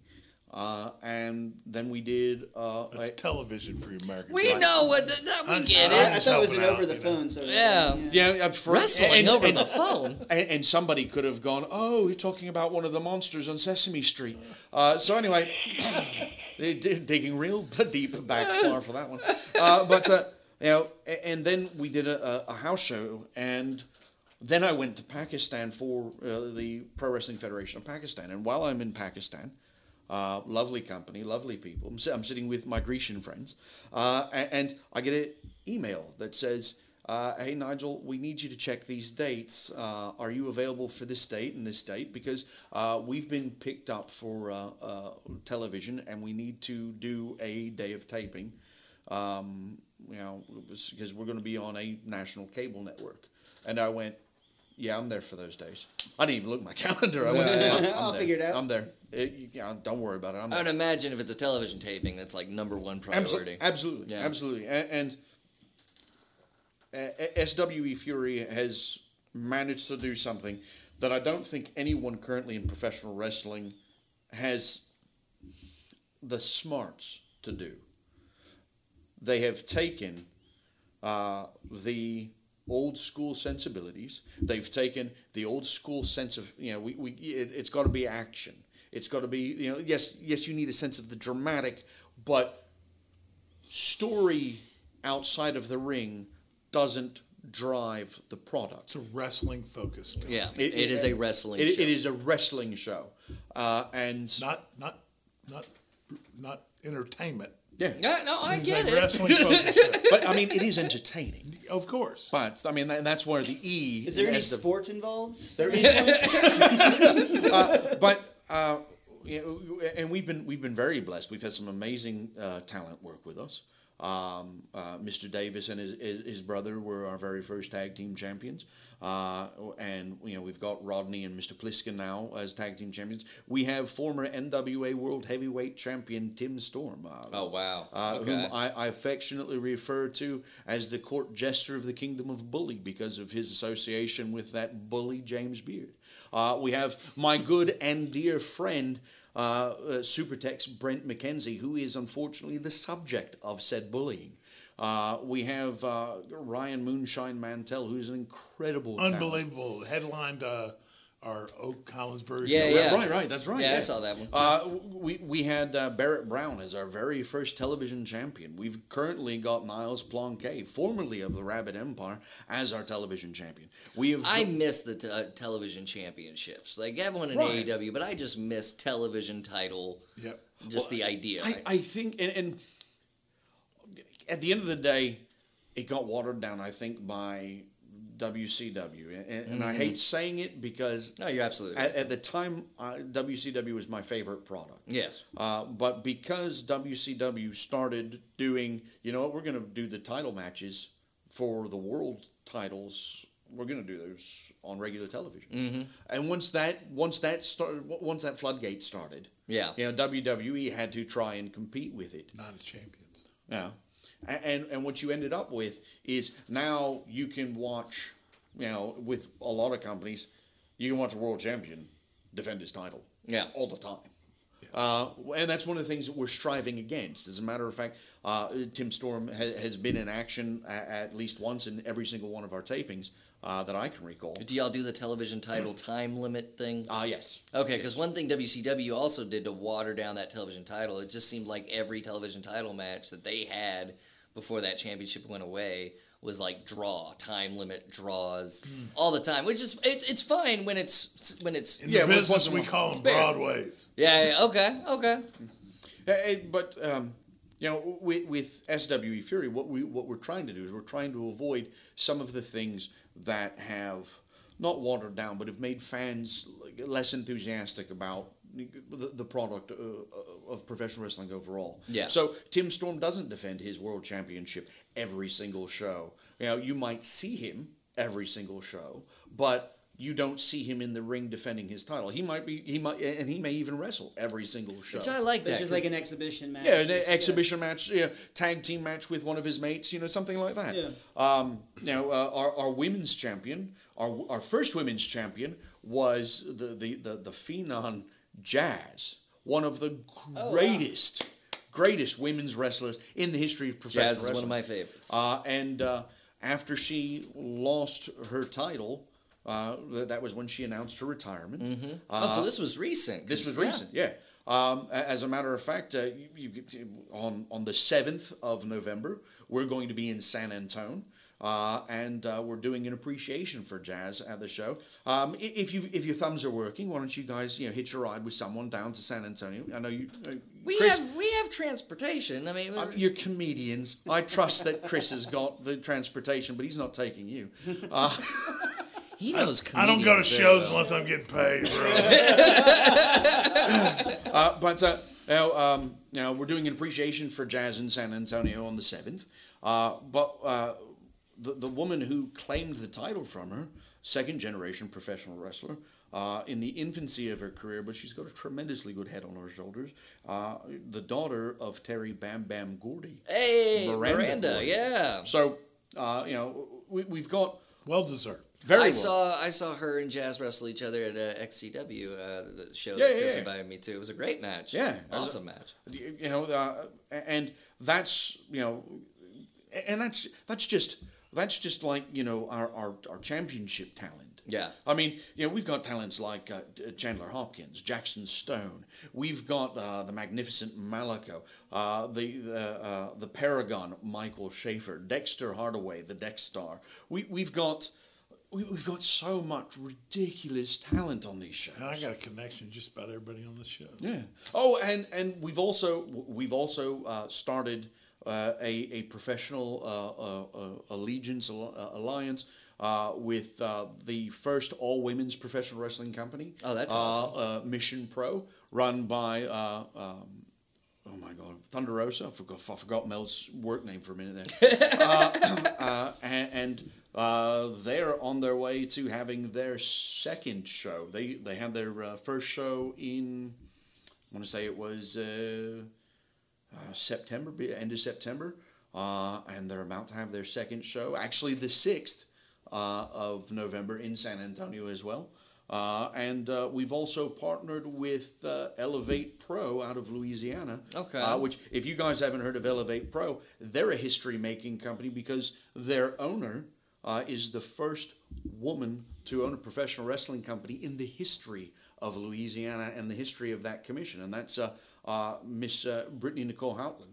Okay. Who she has also joined SWE as kind of our media correspondent. Very sharp young lady. If anyone is interested in some groundbreaking, history-making professional wrestling, SWE, we're right in the middle of it. Yeah, you with guys these sound two like, companies. Yeah. Now, Mission Pro, first women's wrestling company in the history of professional. Everybody on there, everybody that works in that company, it's all women. Yeah. Now, there aren't, nobody is involved in the production on the production level that is male.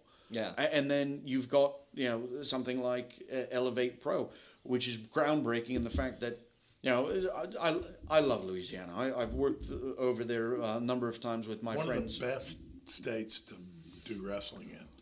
What passionate fans. Very passionate fans, but the commission has made it very difficult over the years. Because they actually are still running. The athletic commission?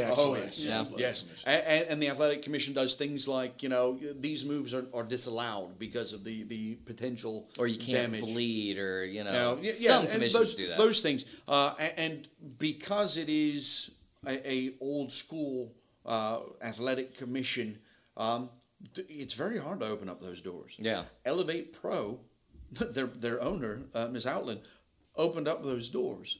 And, the woman's living history. And she's working with us at SWE Fury.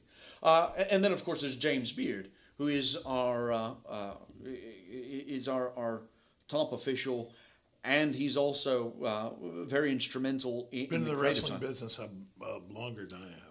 Oh, wow. The only referee that I am aware of from Chris's era that traveled internationally. He traveled to Japan. He, as a matter of fact, he worked so intimately with Japan. Europe. He was booking for. God, I wish I could remember the name. Mexico. Oh yeah, he's been everywhere. Was it New Japan? No, I think it might have been New Japan. I don't think it was all Japan. New Japan or all Japan. But he spent a lot of time over in Japan. Yeah. And planning on hopefully reaching out to him and having him on the podcast. Absolutely, I would love him. No, he's Got a great. hell of a story. A lot of stories, man. Not to plug him too hard because he is a bully to my friend Brent McKenzie. But, Yeah. But he All he's got to do is count to 3. Right. How hard is that? Apparently, very. But he's also written a book. I believe it's entitled "The Third Man," and it talks about his time in professional wrestling, which is a very interesting book because it gives you an emotional insight to the WCCW eras and some of the tragic and triumphs. He worked in Memphis. Oh yeah, no, he's worked in just about every territory. Going to the Cauliflower Alley Club with James Beard and the number of guys that you sit there and go, why are they all so? Oh, brother. Everybody's eager to shake his hand. The man's knowledge, his volume, his reach is incredible. Still putting him over. Damn it! And I hate him. and fuck this guy. And I hate him. But if you don't admire your enemies and understand their strengths, you have no idea what their weaknesses are. Yeah. Yes. Well, a referee is the most important person in the ring. No, it's fourth. I'm the third most important person in the ring. Oh no, wait, I'm not in the ring. I'm the outside. I'm on the outside. Yes. So once again, Nigel, plug the show on the 14th. The Oak Highlands Brewery on the 14th. We have our main event. November 14th. Well, I mean, at this point, you have a DeLorean you're going to take to the show. Yeah, you can't. Sorry. I mean, unless, yeah, okay, could have been December. Yes, let's talk about. He'll show up in a phone booth since he's a Doctor Who guy. That's a police box, you twit. Phone booth is Bill and Ted. Explains the hair. So anyway, Oak Highlands Brewery on November 14th. Rodney Mack and J.D. Griffey, Jerome Daniels. Griffey is our main. We're going to have incredible talent like the real deal Nobi Bryant versus One Man Mike Dell. The Definition of Definition versus Monster Hunter Matthew Palmer. We're going to have The Pack with Matt Marvel versus Weapons of Mass Destruction. We're going to have Irish Pride, Johnny O'Mara versus Mr. Wobble. Livy La Vida Loca versus Killer Kate. Bad Brad Sanders versus Ashton Jacobs. And a 20-man over-the-top battle royal. And we've just penciled that 20-man in. It could really be anyone. Where do you go to get the tickets? I don't think you actually. So you can listen. We'll have. We're actually putting together a post, but you can go to oakhighlandsbrewery.com. You can check me out on Facebook, Khris Germany, Khris, Germany like the country, or you can check Nigel out on social media at Nigel Rabid. Nigel at Nigel Rabid on Twitter, at the Rabid Empire on Instagram, and look for Nigel Rabid on Facebook. I've got there's 3 or 4 Nigel Rabids that are all me. Well, you can check. You have 4 Facebook accounts? Well, I've got a Facebook account and then I've got a number of pages. Oh, okay. So check us out on social media. You'll find out where to get tickets. Or you can go to oakhighlandsbrewery.com. You can drop them a message, and I'm sure there's tickets to be sold there on oakhighlandsbrewery.com. Absolutely. So I had to step out for a second. And did you already say where they can check out SWE Fury? I had not mentioned that because the boss cut me off and wanted me to push the Oak Highlands Brewery. Oh, show. okay. Well, go ahead. Go ahead and tell them where they can watch. You can find SWE Fury. We're available on. Put me over, Tom Lance. Okay, you can find us on the Title Match Network, which is a streaming service. You can also find us on Fight TV, and those are national, international availability. We're also on the Action Channel, which is a limited distribution cable channel across the continental United States, as well as Right Now TV. Right Now TV not only has us available on cable, but if you have a Roku box, you can download the Right Now TV app and watch us when our show broadcasts on their channel. I want to say Monday, Thursday, Saturday, Sunday, I think. You can also find us locally in the DFW area on CW 33 at 2 in the a.m. on Saturday. Yes, I know that really means Sunday, but 2 in the a.m. Saturday night. And you can also, if you're listening to us from San Antonio, we're also on CW 35. We're on CW 21 in Louisiana, Baton Rouge. And you can also find us on CW East Texas. So we're in a lot of good places, right? Yeah. And we're growing. And the funny thing is, when I was talking about the company, I forgot to mention, we're literally only from the point we started seriously filming for television, we've only been in existence since 2020. Oh, wow. I mean, we had 3 shows in 2019, but we've only been seriously running 2020. That means all the progress that you just heard about, all of the channels that we've been on, it's all been this year. All during one of the hardest years to do it. We did it during a pandemic. Just imagine what happens when things finally release. You might go viral. And we're gonna have to send Tom Lance a bill. Let's not say the word viral when we're talking about a pandemic. It's not, and pro wrestling, that's a different company. Yeah. I worked for them too. Okay, well, this is. I'm going to check it out tonight. I have a Roku and I have CW 33. This is the longest podcast we've ever done. Oh my God, how long is this podcast? I'm going to right now at 1:45. All right, let's do the game. The fun part is that we could go longer. So we're gonna do a little game. We always do a game. All right. Dan might have a clue. Dan might have a clue. You guys step out, see if you can guess who this is. I'll tell all the listeners who the wrestler of the week is. Okay. No, you're fine. Right. You'll know who it is. Yeah. I can't have him as a hint. Never mind. Nope. You know who that is?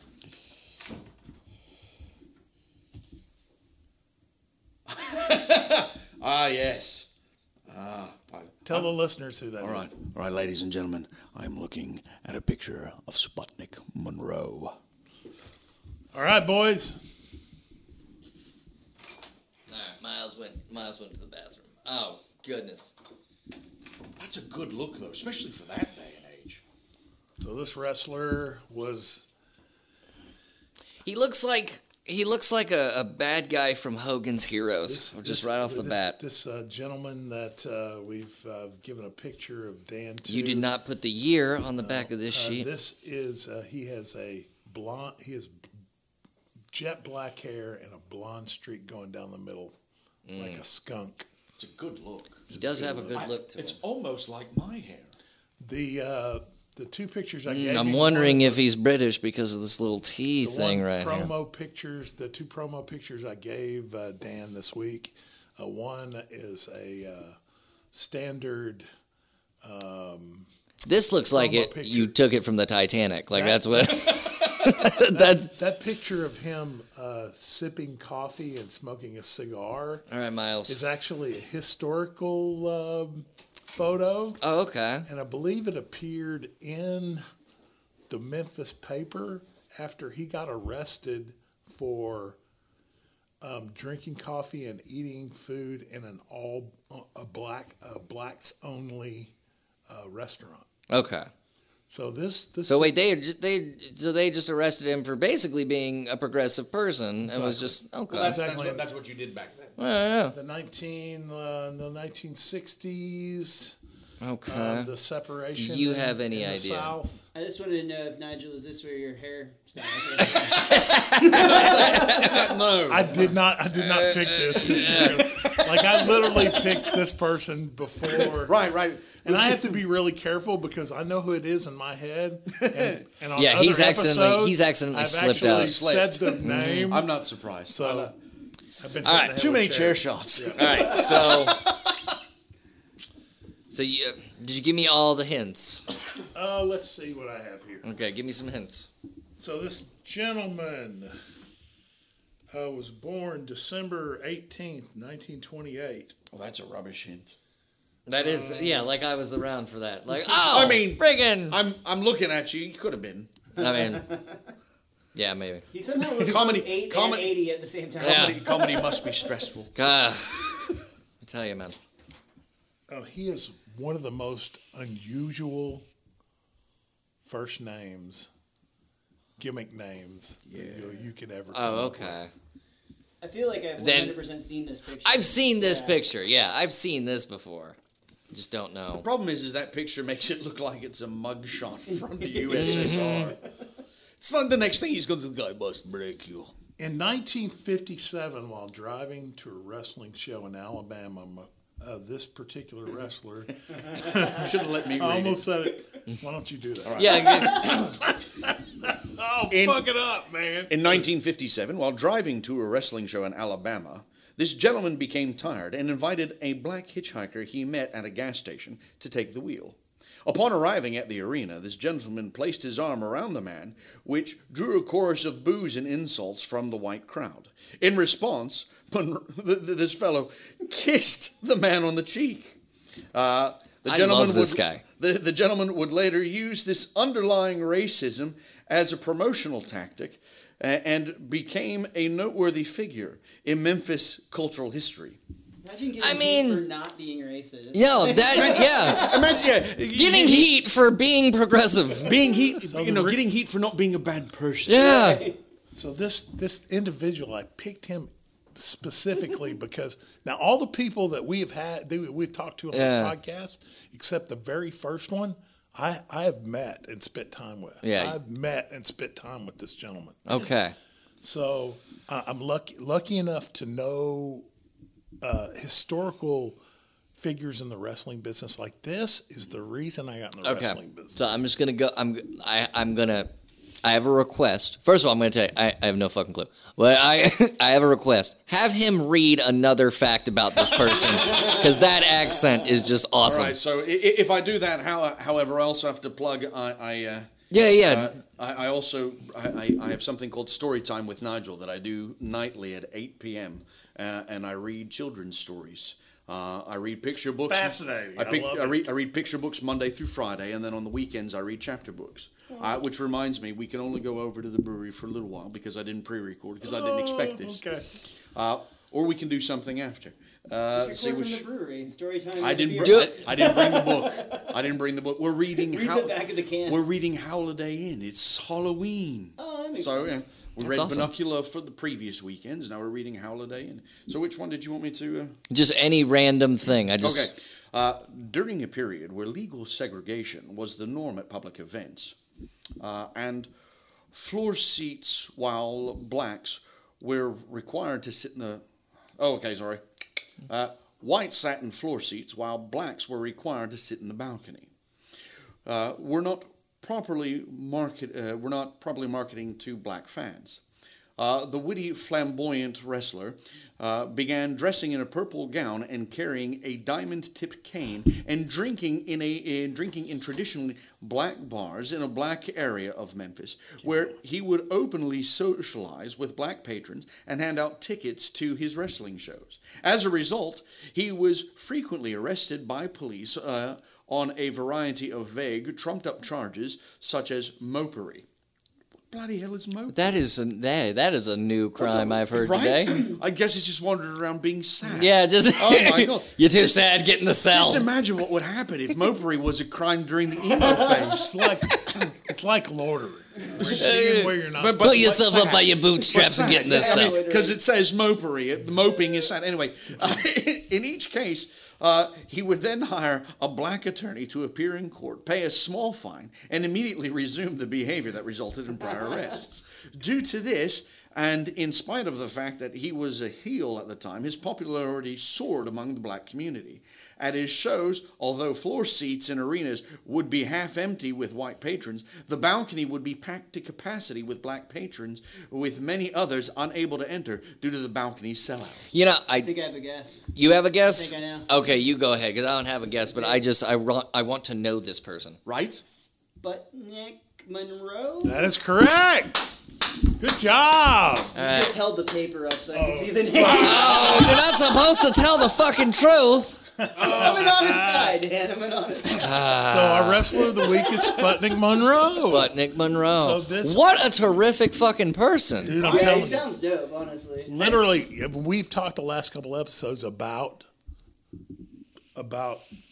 territories being on a downward slope. Yeah.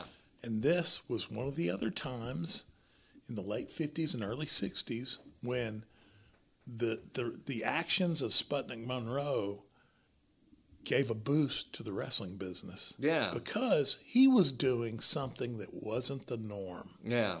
Being a good person. And Sputnik was a master marketer. Without even knowing he was doing it. It doesn't even sound like he was marketing. It just sounds like he was just being a good person. And that is amazing to me. I met him 98, 99, 2000. I believe he passed in 2006. Yeah. Oh, wow. And I knew him particularly because I was wrestling in a promotion with his son, Bubba Monroe. Okay. And Sputnik would come to the shows, and he was an unreal fuck, man. And he was constantly. You would have to be Henri to put the middle finger to society like that. Yeah. I mean, God. He got arrested for mopery. Well, and of course, we all used to hang out in the dressing rooms to hear stories he would tell, but to not knowing until after I had spent time with him how he had changed the wrestling business, in addition to changing societal norms in a southern society. That southern climate. Yeah. Well, especially, because I mentioned my sister was when we moved to this country, my sister was born in this country. She was born in Nashville.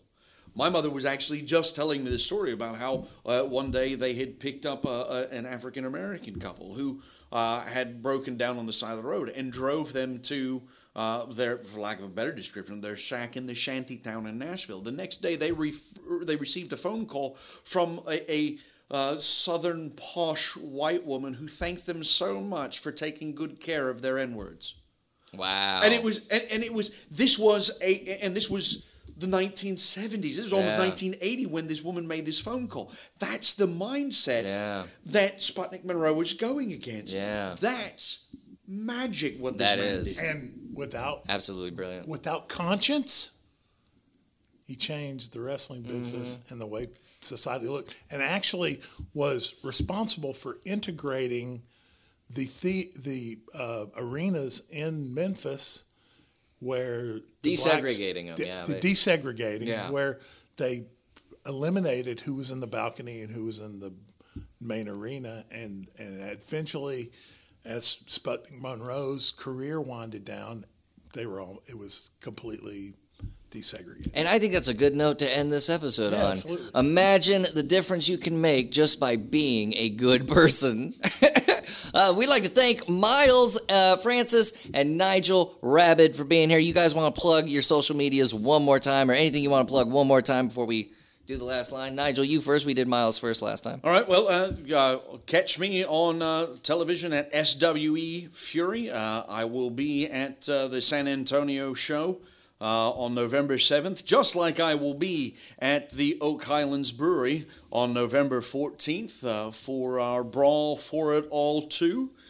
You can find SWE Fury on Fight TV, Title Match Network, CW33, CW35, CW25, CW East Texas. You can also find us on the Action Channel and on Right Now TV. please check the guides for times, because I can't remember that many numbers.